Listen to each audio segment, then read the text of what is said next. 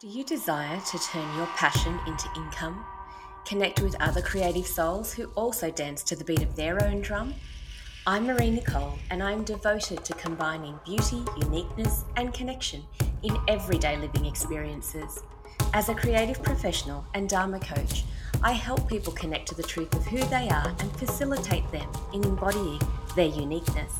It is my hope in this podcast that I inspire you to live your life on your terms and earn your income through being uniquely you.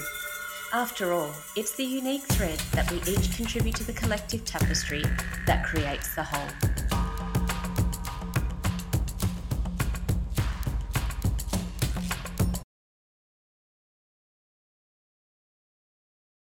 You've likely heard about the importance of knowing your target audience, but maybe you haven't given it much thought beyond the fact that your product and service is for everyone, right? Well, is it really? Seth Godin's quote, "When you speak to everyone, you speak to no one," really resonates with me. So let's unpack that a little. Would it really serve the 80-year-old man who's achieved all that he set out to achieve in his lifetime and is now enjoying his sunset years by helping the younger generation reach their goals? Would he be someone who would be in your target audience? Or is the 12-year-old girl navigating her way through puberty the target audience of someone who offers a solution for women dealing with menopause? These are two very extreme examples, but you'd be surprised how often, as a business coach, I've had people describe their target audience in broad, general terms, as though everyone and anyone is a potential customer. But what makes a brand a strong brand is talking in specific terms to a specific audience. While you may pick up customers and clients on either side of that specific audience, tightening your message to meet the needs of the person you are solving the problem for delivers a much clearer message. As much as I miss aspects of having my bricks and mortar store, selling on behalf of other makers and designers, I had a realization last week that hit me like a slap in the face. This was brought home when I wrote a post promoting Mother's Day gift ideas. Now, prior to opening Creator's Nest, all of my marketing material was based around my own artisanal brand and told the story of a travelling trader rescuing and repurposing the old and discarded to create statement pieces for everyday living experiences. The target customer I had in mind was someone who doesn't conform to trends, who owns their own creativity and uniqueness and wears it as a badge of honour.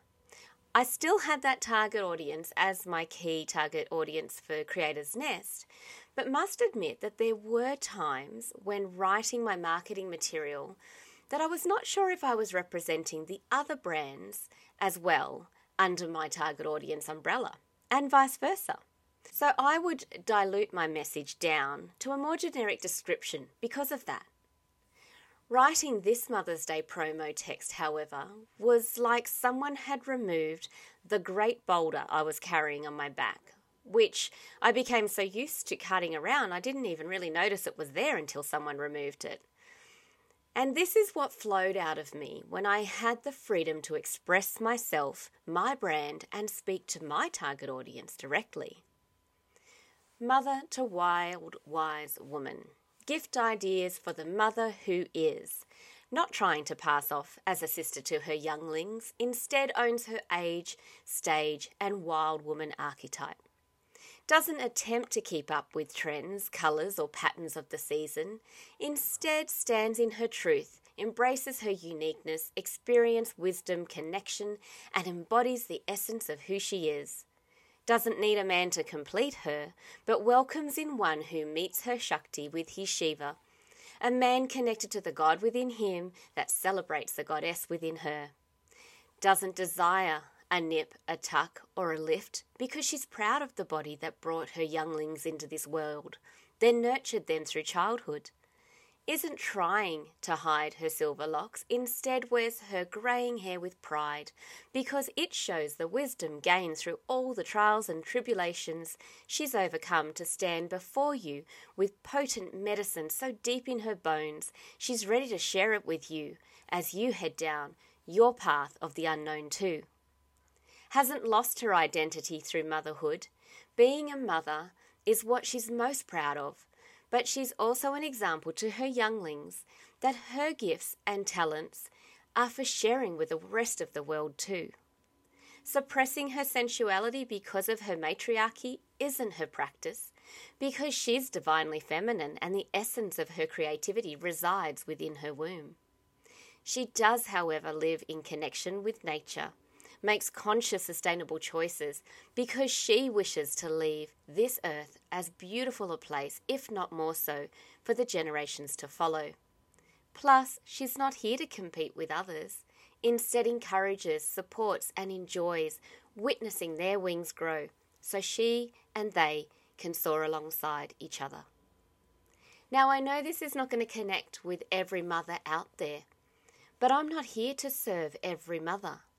I also know that I will lose followers on my Creator's Nest feed as I start tightening my messaging to truly suit my brand. But that's okay.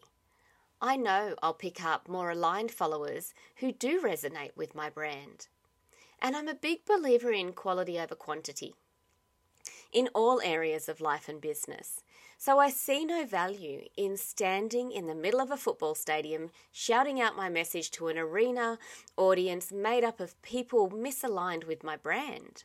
I would much rather sit in an intimate gathering where my target audience is indulging in their passion and speak directly with them on how what I offer will truly serve them. When you try to be everything to everyone, you end up being nothing to no one. So really taking time to understand who you wish to serve, where you will meet those potential clients and customers is a much more pleasurable experience with a much greater return on investment. So, if you'd like someone to guide you through honing in on your target audience, how to connect with them and how to serve them in a way that ignites you and them, that's exactly what I offer through my embodiment coaching service. Reach out for a connection call and let's see what magic we can create together. I am also endeavouring to have my artisanal creations available through my online store once again by the time this podcast airs. So if any or all of those words that I use to describe the wild, wise woman connects with you or the essence of someone you would buy a gift for, then be sure to visit the shop section of the Creator's Nest website to find a gift for you or for her. You can also visit my Instagram page, and if there's something there that captures your attention and it's not yet listed online, just send me a DM. I'll include the link to both Creator's Nest and the By Marie Nicole feeds in the show notes. So until next week, remember, when you speak to everyone, you speak to no one.